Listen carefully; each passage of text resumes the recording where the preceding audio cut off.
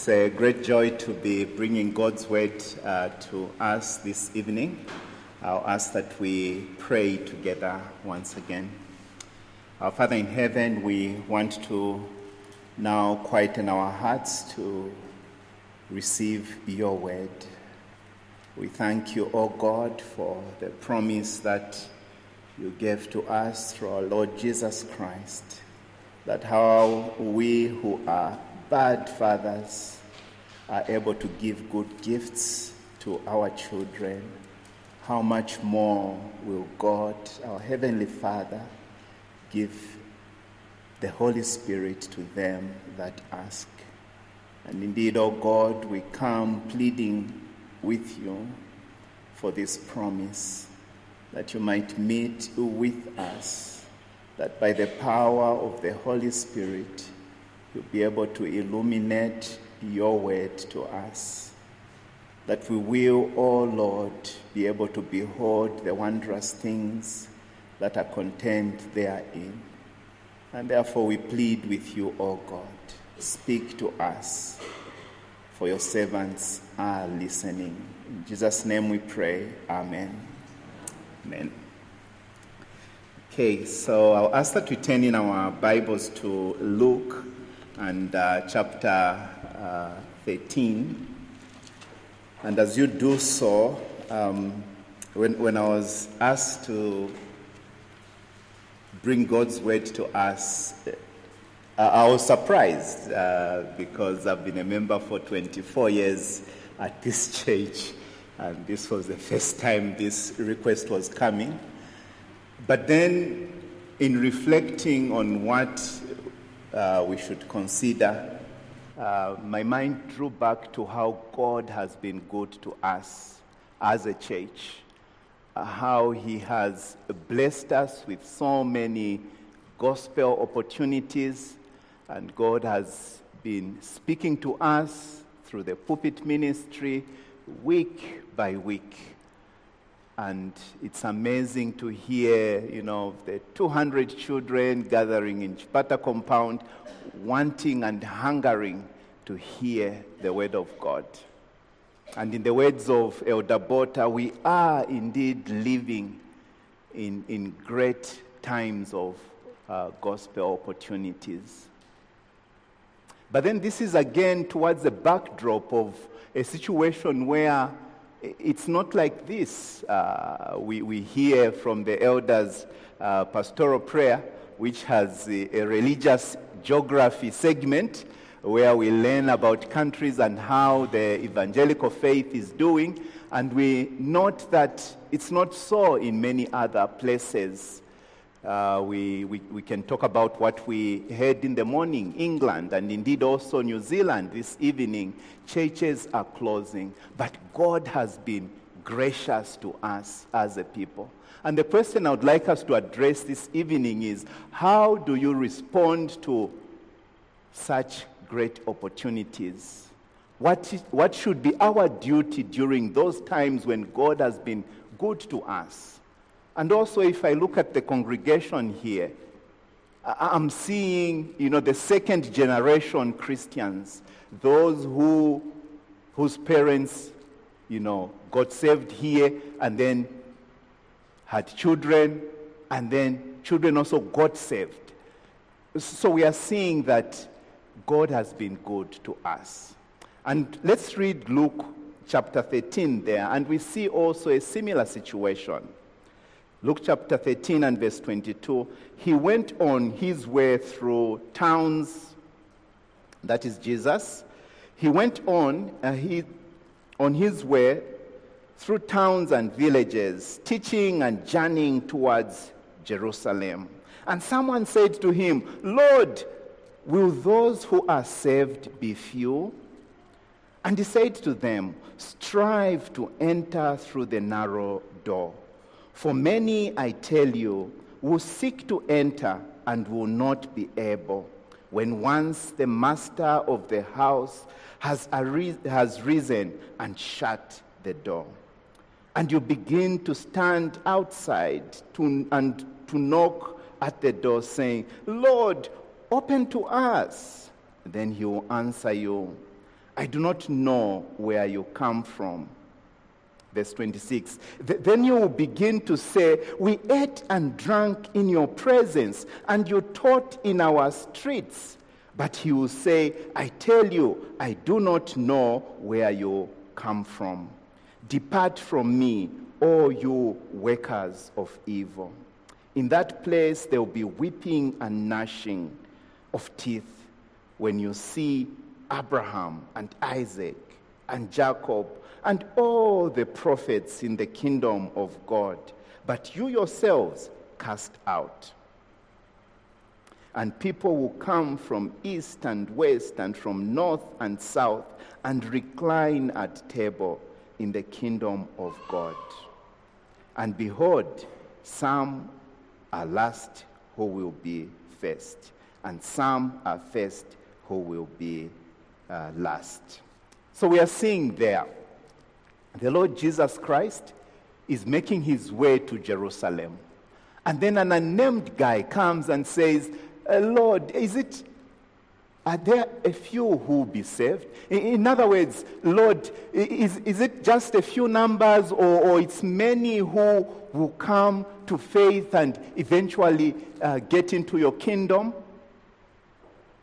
So that question betrayed the fact that the guy, had some presuppositions and some assumptions that he was making. And being a Jew, I tend to think that the Jews believed that they were the covenant people of God, and therefore they deserved to go to heaven. And also it was just a matter of asking, okay, who else apart from us who are going to inherit the kingdom of God? And the Lord Jesus Christ says, it's not necessarily the case. Okay, strive to enter the kingdom of God. In other words, you look at yourself and say, amidst all these opportunities, am I truly a child of God? Have I truly been jointly, in a saving way, joined to Christ Jesus? And that is what he's saying. And we can learn from this passage that in moments of great gospel opportunities, our duty as individuals is to ensure that we ourselves are partakers of that gospel opportunity, that we ourselves are truly saved.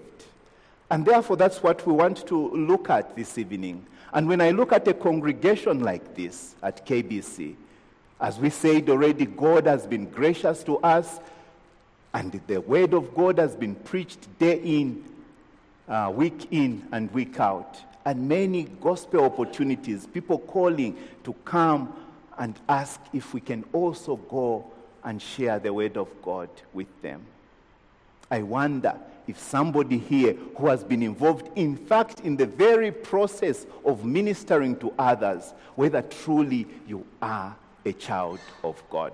And therefore, we're going to study this text here under three heads. The first one is to see the urgent duty that we ought to do or perform in the days of great gospel opportunity.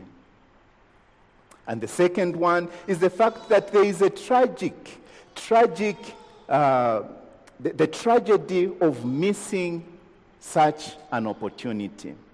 The Lord says there that when the master comes and closes the door, so the gospel opportunity might not last forever. And then in the third place, we'll look at the consequences of missing the gospel opportunity. Therefore, let's look at this text. Okay, the response to that unnamed person asking, will they be few that will be saved?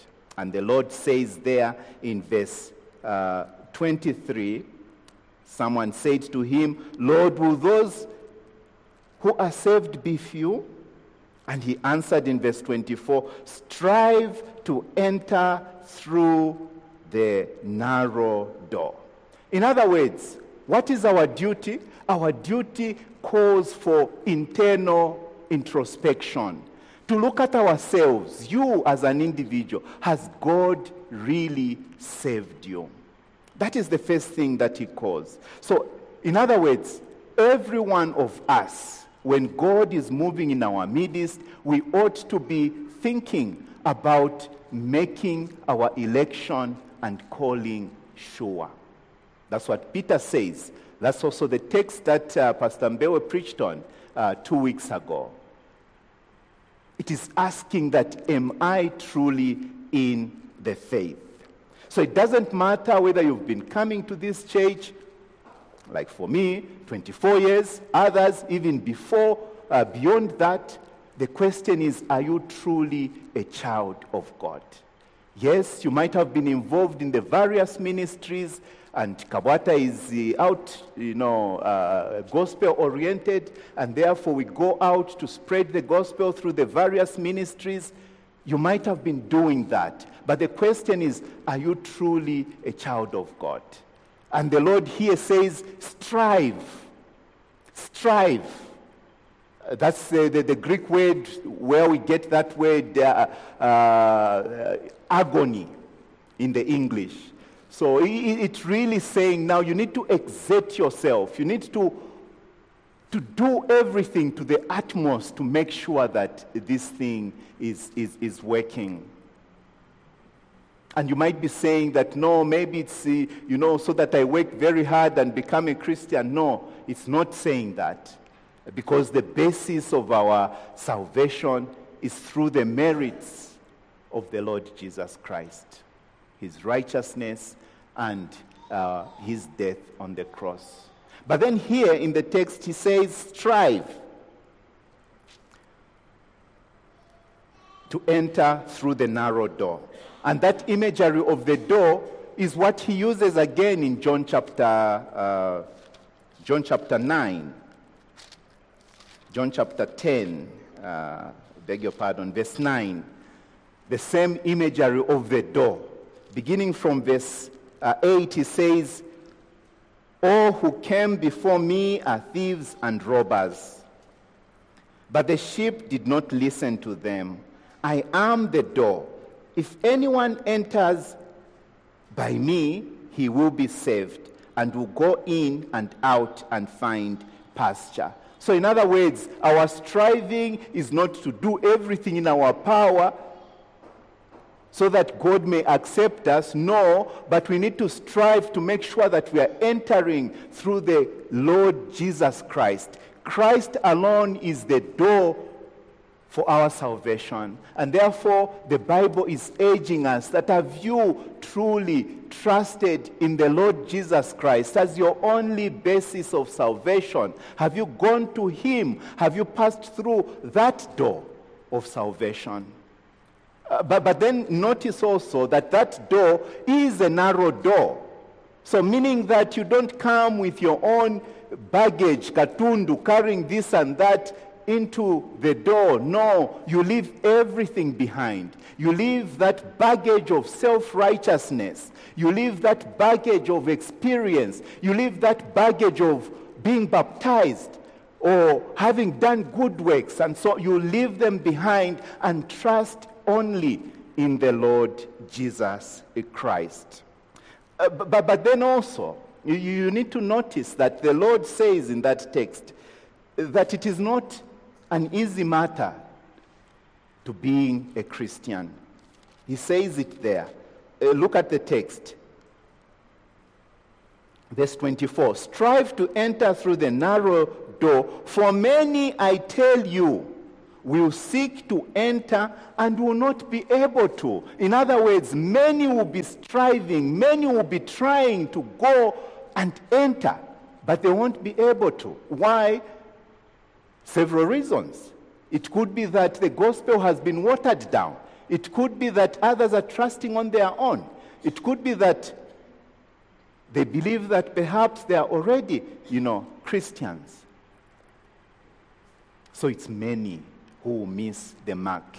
And therefore our duty is to make sure that we are striving to ensure that we are true children of God.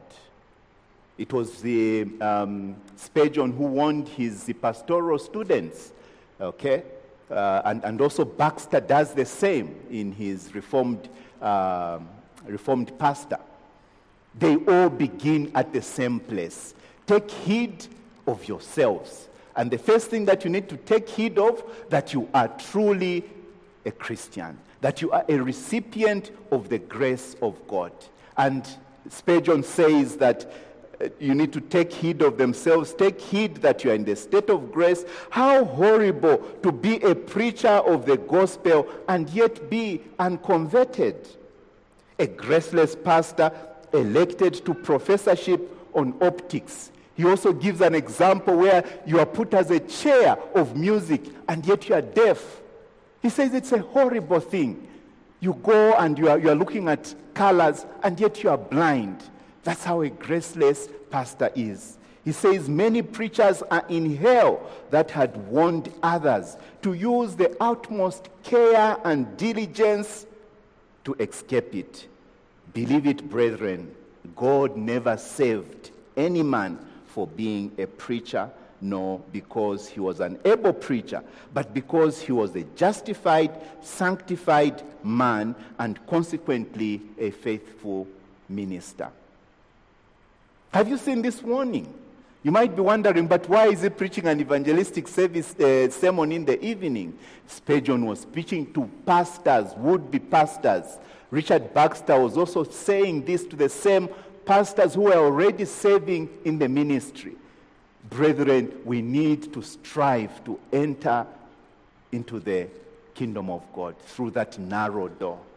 So God is saying, each one of us during times of gospel opportunities, we need to search our hearts and see that truly we are in the Lord. There's a hymn that we sing. He says that not the labors of my hand, nor of zeal can fulfill the Lord's demand, nor could my zeal respite, or my tears forever flow. It's only Jesus who can save. Only him who can atone for our sins. But then what is our practical implications towards this duty? Okay? So, if truly we know that our greatest duty during these days of gospel opportunity is that we need to ensure that we are Christians, our duty, therefore, for you who is a true child of God, is that firstly, knowing and understanding the fact that we are living in the age of easy believism, okay? Just go, pray the sinner's prayer and then, you are a Christian and continue. We need to be careful. We need to be asking ourselves, are we truly in the faith? And if you believe that truly a person has to strive to go through that narrow door, our attitude will be different. It will show in your commitment to evangelism. When was the last time you spoke to someone about your faith? When was the last time you shared the gospel to someone? We are saying that if you know that becoming a Christian is through striving, when did you do that? When did you share the gospel? Evangelism is the most poorly attended meeting or activity. We are not evangelizing, but we are saying that if you truly believe that a person will only be saved if they strive to enter by the narrow door, it will show in their commitment to evangelism. It was Joseph Alleine, one of the Puritans, whose wife complained. She wrote a biography of Alleine. And she was saying that, the man had only one problem. He used to neglect me as a wife. Why? And he would say, no, you at least you are safe. You are already saved. But there are others out there who need to hear the gospel. He wakes up and says, it's another day. We need to labor for the Lord. The man even refused to go for further studies to improve upon his education and opted to go out and labor for the Lord, to preach the gospel. Is that your passion? We are saying that if you truly believe, it will show in your commitment towards evangelism. But then also in the second place, if you truly believe that we need to strive to enter by the narrow gate, it will show in the commitment of your fellow believers, the children who have professed faith in your home, your fellow brothers and sisters. Are they striving to enter through the narrow gate? The parallel passage in Matthew and chapter 7, the Lord Jesus Christ says there, Matthew chapter 7 and verse 13, enter by the narrow gate, for the gate is wide and the way is easy that leads to destruction, and those who enter it are many. Verse 14, for the gate is narrow and the way is hard that leads to life, and those who find it are few. So if you notice here, the Lord does two parallel roads, okay? There's a narrow gate and then also a broad gate. A hard way and also an easy way. Then there is eternal life and then there is destruction. So, in other words, those things follow each other. You go through the narrow gate, you go through the hard way, or the constricted life. So in other words, your life should be able to show that truly you have gone through the narrow gate in order for you to achieve eternal life or to receive eternal life. You can't say, I'm a child of God, and then you are living as though you are on the broad road leading to destruction. You can't. So in other words, when a person is truly striving, they will be able to be concerned the fact that if you are a true child of God, you will live a transformed life. And I'm saying that if you are truly believing that indeed you need to strive, you'll be able to shake your brother and say, brother, why is it that you are living in sin? You need to go up, you need to live aright. It's sad when you sit in business meetings and you hear of a brother or a sister being excommunicated, and then the elders are complaining that some of the church members knew that this person was living in sin and they kept quiet. What we are saying is that ought not to be, because you need to be concerned of what is happening to your brothers and sisters. It is Hebrews and chapter 3 that exhorts us to do that. In Hebrews chapter 3 verse 12, the Bible tells us there, take care, brothers, lest there be in any of you an evil, unbelieving heart, leading you to fall away from the living God. So the writer to the Hebrews is writing to Christians. He's saying you need to take care that there is no evil leading to falling away from the living God. Verse 13, but exhort one another every day, as long as it is called today, that none of you may be hardened by the deceitfulness of sin.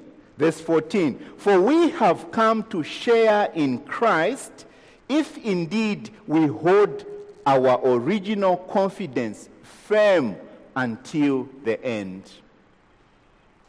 In other words, a Christian needs to persevere in holiness and faith right up to the end. That's when it's going to be confirmed that we are truly saved. And the writer to the Hebrews is saying that if you see your brothers wavering away, falling away, you need to be concerned, exhort them. Go to them and say, brother, what's wrong? Okay, you need to walk aright. You need to walk in the Lord. So we are seeing there that you need to be concerned. And if you are truly believing, then you will be concerned about your brothers. But to you who's not a Christian, You need to cry out to God for salvation. Doesn't matter whether your parents have been bringing you to this church since birth.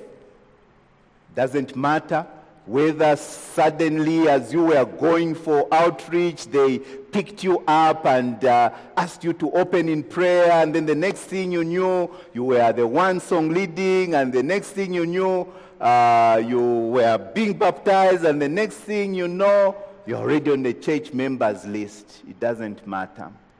You need to check yourself and make sure that truly God has saved you. In Pilgrim's Progress, there's a character called Ignorance. Ignorance comes as, Christian and Hope are walking to the celestial city.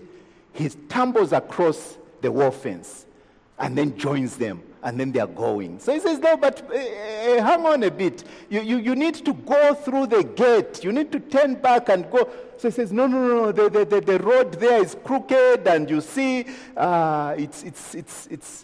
it's very far. Where we stay is near. Besides, the way you are living and walking is the same. I look the same as you are, except, of course, maybe that garment that you are wearing and the scroll. But everything about you and me are the same. And you could be feeling the same. You could be saying now, look, some of our Christians lie. I also lie. In fact, I'm even more committed to the things of God than them. So maybe I am a child of God. But we are saying, no, it's not like that. You need to go through the narrow door. No, but going back might take long. Didn't you hear Pastor Mbewe here saying that several times after he became a Christian, when he heard the gospel, he would go back and cry out to God, Lord, if you truly didn't save me then, save me now. But we are saying that this ought also to be a cry.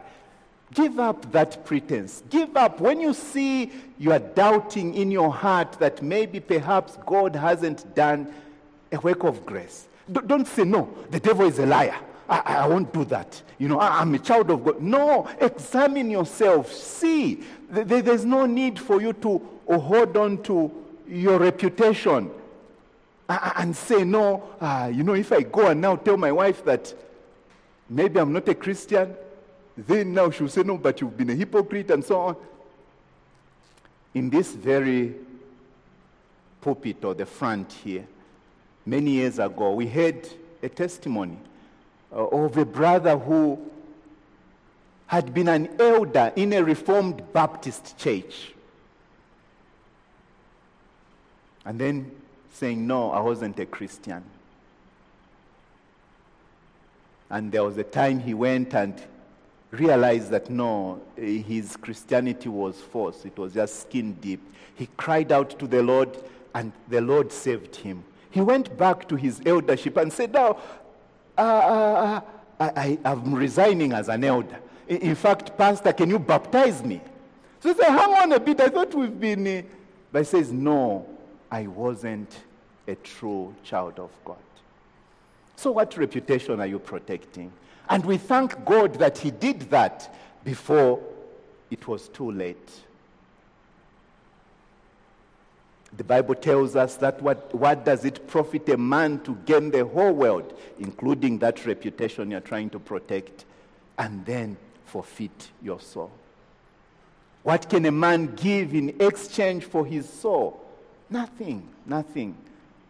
So it is our duty to be able to examine and strive to make sure that we are truly in the Lord Jesus Christ. But in the second place, back to our text, we see that there is a tragedy of a missed opportunity. The Bible says there in chapter 13 of our text, verse 25, When once the master of the house has arisen and shut the door, and you begin to stand outside to knock at the door, Lord, open to us. Then I will answer you, I do not know where you are coming from.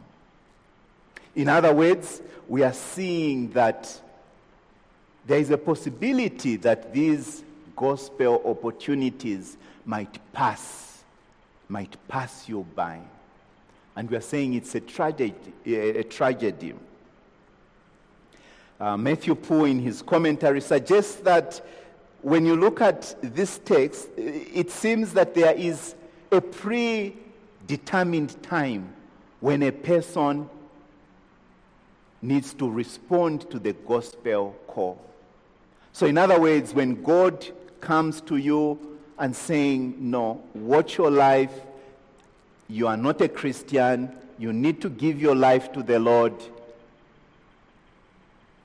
and then you are hardening your heart, I'll do it tomorrow, the devil is a liar, I won't think about that. There is a time when God stops calling. And it is a secret, determined time. The crowds who were the recipients of what Jesus was saying here were listening to him. But they didn't know that he was on the way to Jerusalem. They thought they were going to continue with him. But we are seeing there that there is a time when the gospel opportunities end. If you flip one page behind, in the same chapter, the Lord talks about the parable of the barren fig tree, where the owner of the vineyard comes and says, cut it down. For 3 years I've been watering and so on, and it's not bearing fruit. And the vine dresser pleads and says, no, give it some time. I'll water it, I'll manure it, and for 1 year, then if it doesn't bear fruit, then you cut it down. There is a predetermined time. These gospel opportunities will not continue forever. God will not continue calling you to salvation, but rather there will be a time when he will stop. Okay? We read of Judas Iscariot. John chapter 12, he's with the Lord there, and Mary breaks the alabaster jar, pours oil on the feet of Jesus, and then he says, no. Does quick calculations. This should have been 300 denarii, worthy of money now being wasted. You remember what the Lord said there? Judas, the poor you always have, but me, you will not always have me. And if you look at that text, and you look at Jesus addressing Judas, he's saying, Judas, I'm not always going to be available. I'm not always going to be available to plead with you. I won't be there always.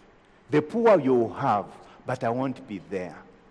And Judas should have known that the Lord is still offering that grace to him. Luke tells us it was 6 days before the Passover that happened. Luke tells us that Judas cashes in with the chief priests and the elders. He says, now look, I can give you the guy you want. And they were very happy. They come to the Lord's table. John chapter 16, I think. Sorry, chapter 13. And Jesus is troubled. And he says it again, one of you will betray me. That was a chance for Judas to say, now look, Lord, I'm sorry, it's me. You found me out. I repent. What can I do? But he dug in his heels, refusing that offer of salvation. The Bible tells us that they are asking, who is it? Who is it? And Jesus says, the one I will dip this morsel of bread and give to. is the one who's going to do that. He was given that. That was also an opportunity for say, no, Lord, I was planning this, but now, please. But what did he do? He dug in his heels. And Jesus tells him now, and I think that's where the line is, Judas, whatever you're about to do, do it quickly. Let's get over and done with. And the Bible records that it was night. Judas left, and it was night. And I think we can conclude that that night was not only night as in night, but it was also a night for that call in Judas's life. He missed out that opportunity. We can multiply example after example about that. There's Esau, the guy who sold his birthright. It was an opportunity, and then he says, no, what is this, birthright? After all, nalafwane nsala. I'll die of hunger. Give me that bowl of soup. Get the birthright. And that sad commentary in Hebrews that he despised that birthright. He was wicked, okay? And we are told there that in Hebrews chapter 12, verse 14, that no one is sexually immoral and unholy like Esau. He sought to inherit the blessings when he desired. When he desired to inherit them. In other words, he sought them with tears, crying, please, Father, bless me also. But the window of opportunity had gone. It had gone. He was too late a hero. There's that song that we sing, Marvelous Grace, Grace, Grace. There's a line there which is not accurate, I think, theologically speaking. It says infinite grace. But we are seeing here that the offer of grace of salvation is not infinite. It ends at a particular time. By the way, that's not my original thought. It's R.C. Sproul who noticed that. Just in case you think, he really thought it out. No, it's R.C. Sproul. But we are noticing there that the master of the house closes the door. But for you, it's different. Grace is available now. You can go to Christ now. If God has spoken to you, you can go to him and plead for mercy that he saves you. The Bible tells us that today, if you hear his voice, do not harden your heart as you did in the rebellion. In other words, when God calls you, don't miss that opportunity. The Lord tells us in Matthew 11, verse 28, come, all ye that are heavy laden, and I will give you rest. Take my yoke upon you, for it is light and easy. God is calling you. In Isaiah chapter 55 there, the Bible tells us that seek the Lord while he may be found. Call upon him while he is near. And the basic assumption is that the Lord, you seek him when he can be found. You call upon him when he is near. Don't wait until maybe you become better. Don't wait until maybe when the moon comes out or maybe, no. Seek the Lord while he may be found. Let the wicked forsake his ways and the unrighteous man his thoughts. Let him return to the Lord so that the Lord might have mercy on him, compassion on him, and God will abundantly pardon. What a great and timely invitation God is giving to you. In 2 Corinthians chapter 6, verse 2, also there is an invitation. In the favorable time, I listened to you, and in the day of salvation, I helped you. Behold, now is the favorable time. Now is the day of salvation. Why don't you go to Christ and say, now, Lord, in case The time I gave my life to you, it didn't happen. Now save me for real. Save me so that I can truly know the joy of salvation. Joshua and the elders in Judges and chapter 2 gives us that sad reading, okay, of the backsliding of the children of Israel. Chapter 2 and verse 7. Judges chapter 2 and verse 7.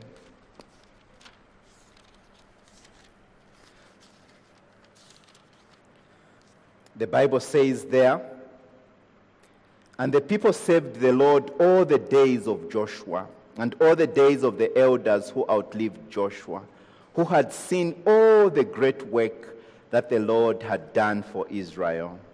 And Joshua the son of Nun, the servant of the Lord, died at the age of 110 years, and they buried him within the boundaries of his inheritance in Timnath-Hereth."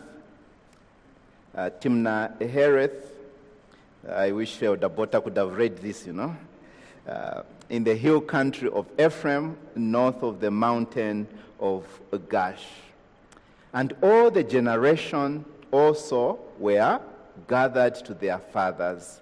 And there arose another generation after them who did not know the Lord or the work that he had done for Israel. So you can see there. What was the problem? The problem is that the generations that followed after Joshua and his elders and that, old patriarch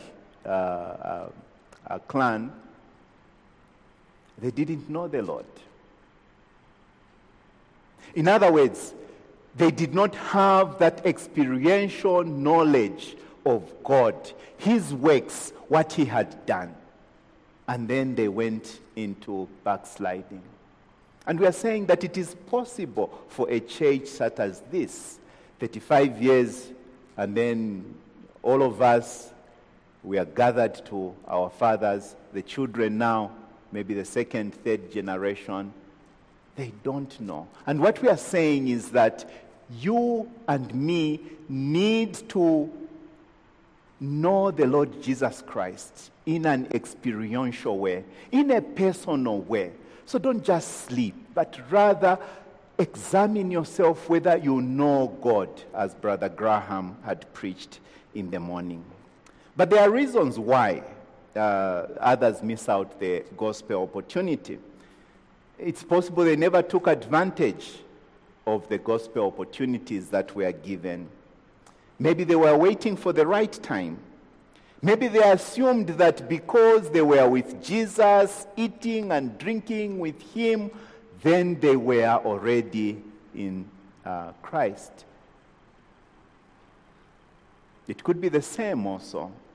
Because you go for YP, because you go for outreach, because you sing in the choir, because you do many things at the various preaching points and ministry activities, you just assume. And for them, they were eating and drinking. Maybe you even take part in the Lord's Supper. And you think, no, I'm therefore a child of God. But the Bible is telling us that no. It doesn't happen like that. You need to strive to go through the narrow door, because the door of opportunity might end. But then, lastly, what is the tragic consequence of missing that opportunity? Back to our text, verse 27 to 30, this more briefly. Luke chapter 13, verse 27, the Bible tells us there, "But he will say," maybe backing up from verse 26, "Then you will begin saying, 'We ate and drank in your presence, and you taught in our streets.' But he will say, 'I tell you, I do not know where you come from. Depart from me, all you workers of evil.' In that place there will be weeping and gnashing when you see Abraham and Isaac and Jacob and all the prophets in the kingdom of God, but you yourselves cast out. We are seeing there the consequence of missing out on that opportunity. You will perish. You will go to hell. You will die in your sins. It's not me, that's what the text is saying. But it's saying there that there will be weeping and gnashing. And you know how painful it will be? Look at the text again. He says there, in that place, verse 28, there will be weeping and gnashing when you see. When you see. So you're already burning in hell. Then you look across, and then you see Abraham, Isaac. You see Chivale, Chanda. That lady you invited to church. You see that person whom you were contributing for the Bible club, for them to hear the gospel, all those ministry activities you are doing, when you see them, that they have taken advantage of the gospel and they believed in Jesus, when you see them, then you'll be weeping and gnashing your teeth. Because you realize that God used you for their salvation. And you yourself, you did not take advantage of those gospel opportunities. What a tragedy. When you see. John Bunyan tells us about ignorance. Okay? So they get to the celestial city, hopeful and Christian. They cross over, they are helped by, the shining ones, and then they go into heaven. And then ignorance arrives, knocking. First of all, he finds vainglory, who then, has a ferry. They cross the river with a boat.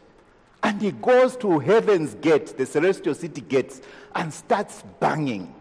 Okay? And the writer says, and I turned to head back and saw ignorance come to the riverside. But he soon got over without half the difficulties which the other two men met. Then Hope, a ferryman, had with him with his boat, helped him over. When he had come to the gate, he looked at the writings above. Then someone asked, "Whence comest you?" And he answered, "I have ate and drunk in the presence of the king, and he has taught in our streets." Then they asked him for his certificate that he might go in to show the king. So he fumbled in his bosoms, and there was none found. And then the king told the other, so they told the king, but he would not come down to see him, but commanded the two shiny ones that conducted Christian and Hopeful to the city to go out and take ignorance and bind him hand and foot and have him away. Then they took him and carried him through the air to the door that I saw was on the side of the hill, and put him there. Then I saw that there was a way to hell, even from the gates of heaven, as well as from the city of destruction. That's how Bunyan ends his story. In the side of the hill, there was a door. And he saw that there is a door to hell right from heaven's gates. That ignorance was thrown in. So there's a door there. We can be all marching towards heaven, marching towards Zion. But others at Zion's gates will be thrown into hell. And the plea to you is, don't ignore these warnings, but rather go and cry out to the Lord to see if he can save you for real. In conclusion, what can we say? I think the first thing is that you need to ensure that we take advantage of these gospel opportunities and ensure that we are in the faith. But then secondly, we need to ensure, you and me who are Christians, we need to ensure the purity of the gospel. That not everything that we are peddling out, the easy believism, but rather we need to insist that you need to go, to strive and enter through the narrow door.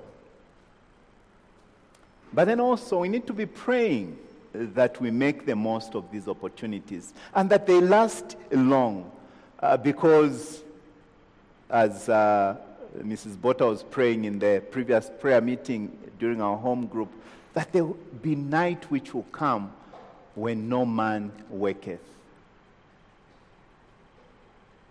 We need to take advantage of those opportunities. But then finally, it should be our singular duty.